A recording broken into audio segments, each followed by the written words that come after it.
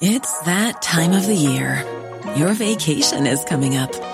You can already hear the beach waves, feel the warm breeze, relax, and think about work.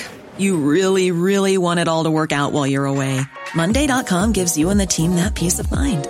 When all work is on one platform and everyone's in sync, things just flow. Wherever you are, tap the banner to go to Monday.com.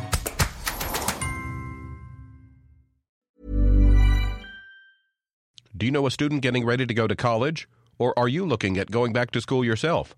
The Woodward Hines Education Foundation and the Get to College program help more Mississippians get to and through college to get certificates and degrees that lead to meaningful employment. They offer free college planning advice, including hands-on FAFSA completion assistance through in-person or virtual appointments. Visit gettocollege.org to learn more.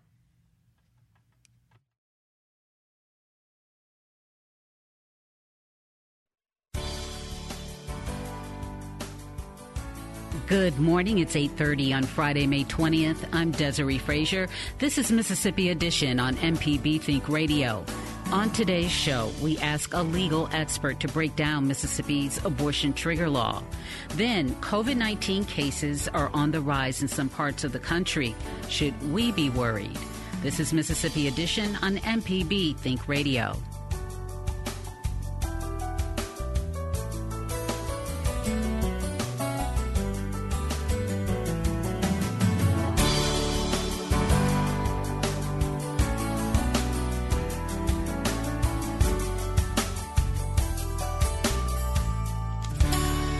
Mississippi is offering grants to help child care providers manage COVID-related expenses. But as MPB's Kobe Vance reports, advocates say they aren't getting much training on guidelines. The Mississippi Department of Human Services is offering the Child Care Strong Grant Program, which can help childhood care businesses recover from the pandemic. Funding is provided in part through the American Rescue Plan Act, and general department funds were added to maximize the pool of funding.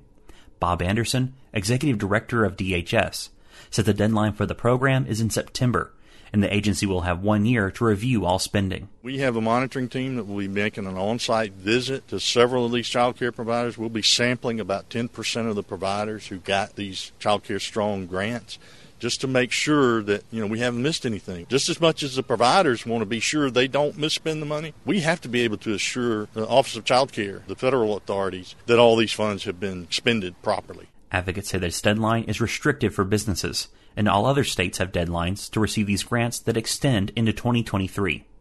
Many child care providers have also expressed concerns about unanswered technical questions, says Latasha Headley, owner of Loving Hands Educational Resources.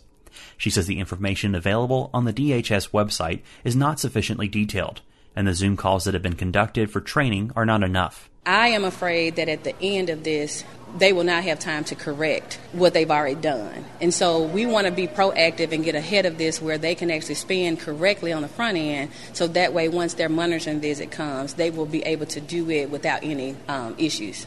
The DHS reports more than 1,100 businesses have been awarded the Child Care Strong grants in Mississippi. Kobe Vance, MPB News.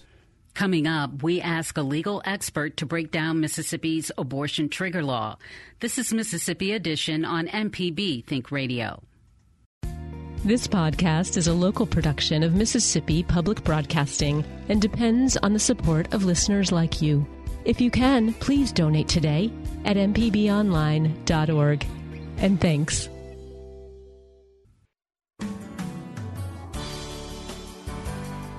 This is Mississippi Edition on MPB Think Radio. I'm Desiree Frazier.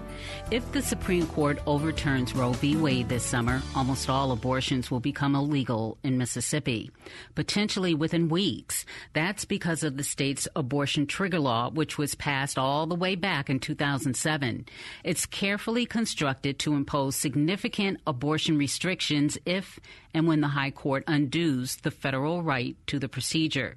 To better understand why the trigger ban exists, I spoke with Yvette Butler. She's a law professor at the University of Mississippi.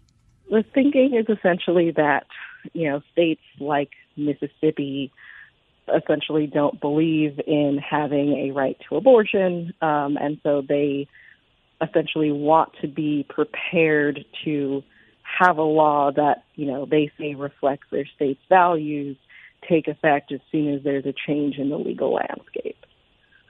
We're not the only state doing this, are we? No, we're not. There are several others around the nation, but primarily in the South.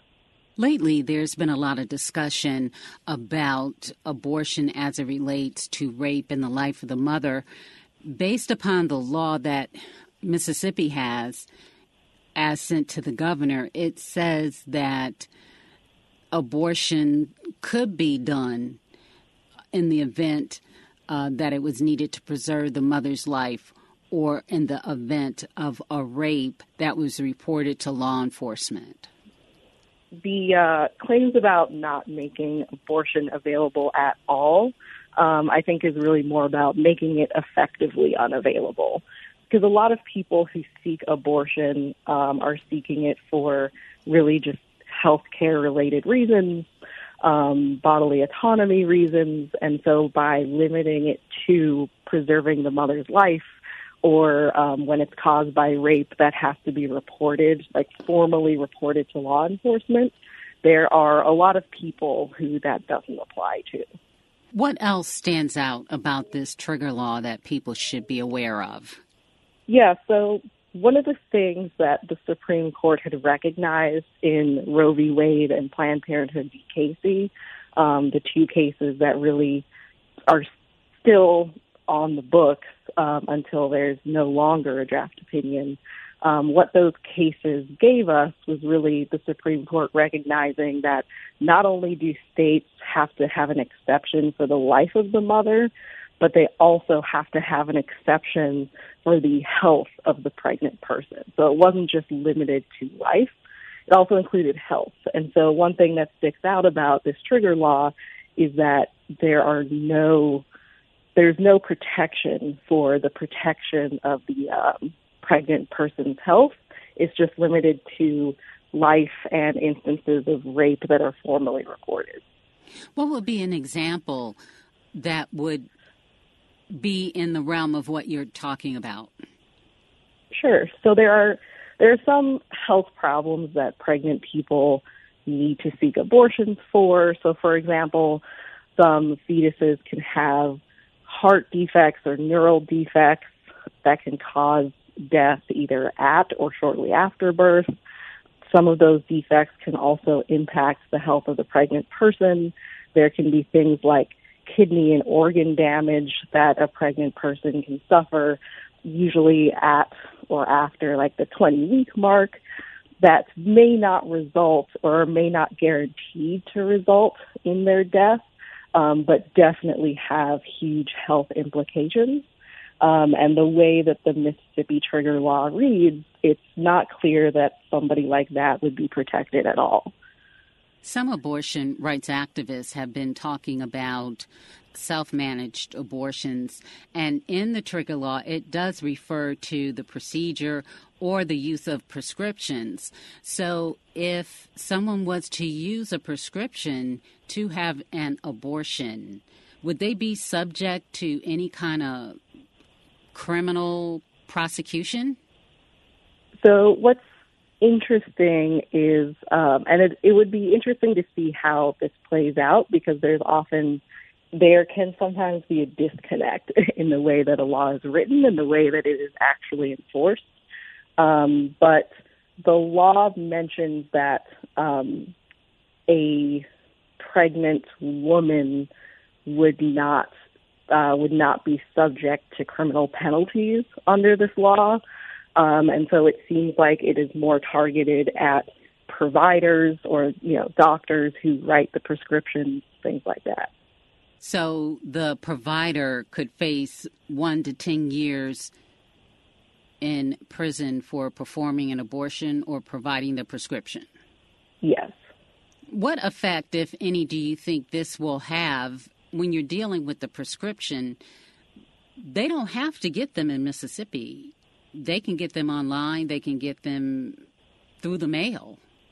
Right. So I think there are a lot of really interesting, big, unanswered constitutional questions here. But I think really we're all about to find out what happens. Because, if somebody gets a prescription through the mail, at least this trigger law doesn't indicate, that the criminal sanctions are limited to things that only happen inside the state. That's not to say that the legislature won't, turn out a variety of bills addressing prescriptions from out of state. So there's a lot to speculate on what comes next here. Well, I have seen where some states have are looking at legislation that would prevent a woman from going to another state to have an abortion. And I guess that would be the same thing in terms of trying to obtain a prescription. Is that even manageable? That's an excellent question. And I think I would go back to what I was saying about there being a lot of unanswered constitutional questions here, because there are, we have assorted protected liberties in travel, but there are, the Supreme Court has had limited opportunities to examine instances where, one state essentially criminalizes the actions that happen in another state, or tries to criminalize the movement of their citizens to another state to do something that's illegal in the first state. So I think one thing that we'll probably see, that we're seeing happen and we'll probably see more of, is states just passing laws to ban whatever they would like. So sort of like this, like banning travel to another state and then figuring out the constitutionality later, because I think, like I said earlier, there's often, I think, there can be a disconnect between how a statute reads and how it's enforced. So, there will be really big enforcement questions, like how do you actually stop somebody from going to another state? Or do you just wait and charge them when they get back? There are just a number of unanswered questions here. With this trigger law, if Roe v. Wade is overturned, it says that the law would take effect after 10 days following the date of publication by the Attorney General of Mississippi in an administrative bulletin published by the Secretary of State. What does that mean? So essentially that is the legislature put in that language so that they could receive guidance, essentially legal guidance from the powers that be, that this law can go into effect and is probably constitutional, and there would probably be no constitutional challenges against the law. Okay, but then after it's published, 10 days after it's published, then the trigger law would go into effect. Yeah, it just says 10 days. Yeah, following that date of publication. I imagine it would be fairly quick, probably within a month, especially since this draft opinion leaked. I think now everybody's just kind of waiting to see how closely the final opinion tracks or differs from the leaked opinion. So, since everybody sort of has this primer, I think it'll be a pretty fast turnaround. Professor Yvette Butler, thank you so much for providing your insight on this legal issue, giving us a closer look, a better understanding of what's all involved in this. Yes, thank you for having me. Still ahead, COVID-19 cases are on the rise in some parts of the country. Should we be worried? This is Mississippi Edition on MPB Think Radio. Did a contractor ever tell you the price of something and it sounds so high you think, maybe I'll try it myself? Some jobs just aren't that difficult, and yes, you can do it. If you want to find out how to do those things, listen to Fix It 101, podcast everywhere.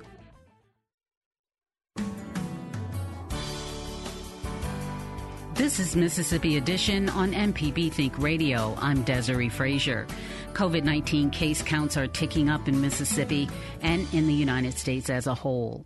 Jamie Wagner is an infectious disease pharmacist at the University of Mississippi School of Pharmacy. She tells us her work gives her a unique perspective on the battle against the virus in the state.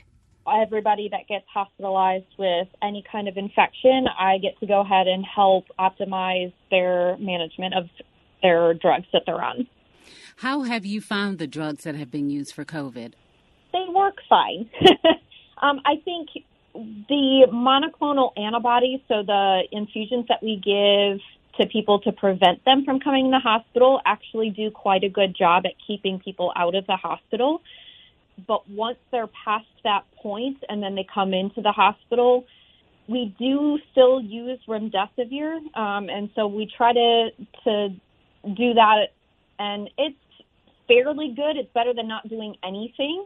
But it just depends on what that virus does to that person. And the drugs can only do so much, I think, sometimes. Well, we have seen a decline in cases over the past couple of months, and now we're starting to hear about an increase in cases. Tell us what you're seeing. I'm actually also seeing the same. So we're starting to see an increase in the number of patients hospitalized because of COVID. We're also seeing then that subsequent rise in deaths that come about 2 to 3 weeks after this rise and in cases starts to occur. It just seems to be a little more frequently, not necessarily increased severity, but definitely increasing in frequency of the number of people catching the virus. Mississippi cases are up more than 200% over the last 2 weeks. Should we be concerned? I personally think so. I think from an infectious standpoint, we've essentially around here, you look around and hardly anybody is wearing masks. Everybody's walking inside, kind of going about their normal daily lives. And with the variant being as infectious as it is, that's not surprising to me that we've lowered all precautions and the cases are going up. And so I think in order to protect everyone, the best thing that we can do still is consider wearing a mask. You don't know what the person next to you is having to face either at home or themselves. Are they themselves immunocompromised? You don't know. I think it's just trying to have general consideration for those around us. So consider wearing a mask indoors, not necessarily needing to stop what you're doing, but be considerate. If you haven't gotten vaccinated, even if you've gotten COVID, go get vaccinated. And hopefully that can help curb this rise in cases in our state. Are we talking about the Omicron variant being the one that's prominent now? Yes. So there's actually 2 types of Omicron variants. So we have the first one and the second one. And this 2A variant is the one that's starting to have that really sharp uptick. So it's even more infectious than the first Omicron variant. Have you found that the vaccines have been able to effectively keep people from having to be hospitalized? Yes, absolutely. Would you say that we're doing better in fighting COVID overall? I think we're doing better in coping overall. I think that, we've had a decent amount of people getting vaccinated. I think more still should. I think with the people wearing masks, that has helped. But with people now electing not to, that's probably why we're again seeing another surge. We do have medications that can help alleviate a lot of the symptoms once somebody catches it, but we're still not 100% at preventing people from catching it. And so I think it's more we've learned how to cope with it and deal with it, but not necessarily prevent it, if that makes sense. It does. For us, then, should we assume that this is going to be a way of life? That's a great question. And I've seen some talk about that of have we shifted from a pandemic to now an endemic, where this is going to be something like the flu, where we just expect it to be around forever. And I think as we continue to learn more information and as we continue to study this particular virus, that I think eventually we might be able to get it a little bit better under control, but it might be moving to this is how the world is going to be operating now, where this is the virus that's going to be coming and going throughout the full year, and not just, in the wintertime like the flu does. And now there's talk about a monkeypox. I just saw that yesterday, yes. So does that mean that potentially there's another virus coming down the pike? The monkeypox virus is very, very, very different. So monkeypox is in the class of viruses that's related to chickenpox and shingles. So it's kind of in that virus family. And so I think everybody's trying to figure out, okay, where did it come from? And it's called monkeypox for a reason. It's transferred animals to humans. And so trying to figure out what the source was. And so now because of, I think, COVID, we've gotten better at really trying to find the cause of when new things pop up. And we've known about monkeypox. It hasn't really been anything that people have had to be concerned about. And so that's, I think, why this is garnering a lot of attention right now, is because there are a lot of people that this is showing up in. And I think that's why. And so trying again to figure out where did it come from? How did that get spread to the people it got spread to? So we already know how it transfers to others. We already know its contagiousness on it. And so I think it's just a matter of figuring that out, making sure to quarantine those people, and I think we can get that under control rather quickly. Jamie Wagner is an infectious disease pharmacist at the University of Mississippi School of Pharmacy. This has been Mississippi Edition on MPB Think Radio. Stick around for a full morning of Mississippi Radio. Coming up at 9 is the Gestalt Gardener. At 10, it's Next Stop Mississippi. And at 11, don't miss Southern Remedy. Find past installments of this and other Think Radio shows online at mpbonline.org. I'm Desiree Frazier. Join us Monday at 8:30 for the next Mississippi Edition only on MPB Think Radio. I hope you have a good weekend.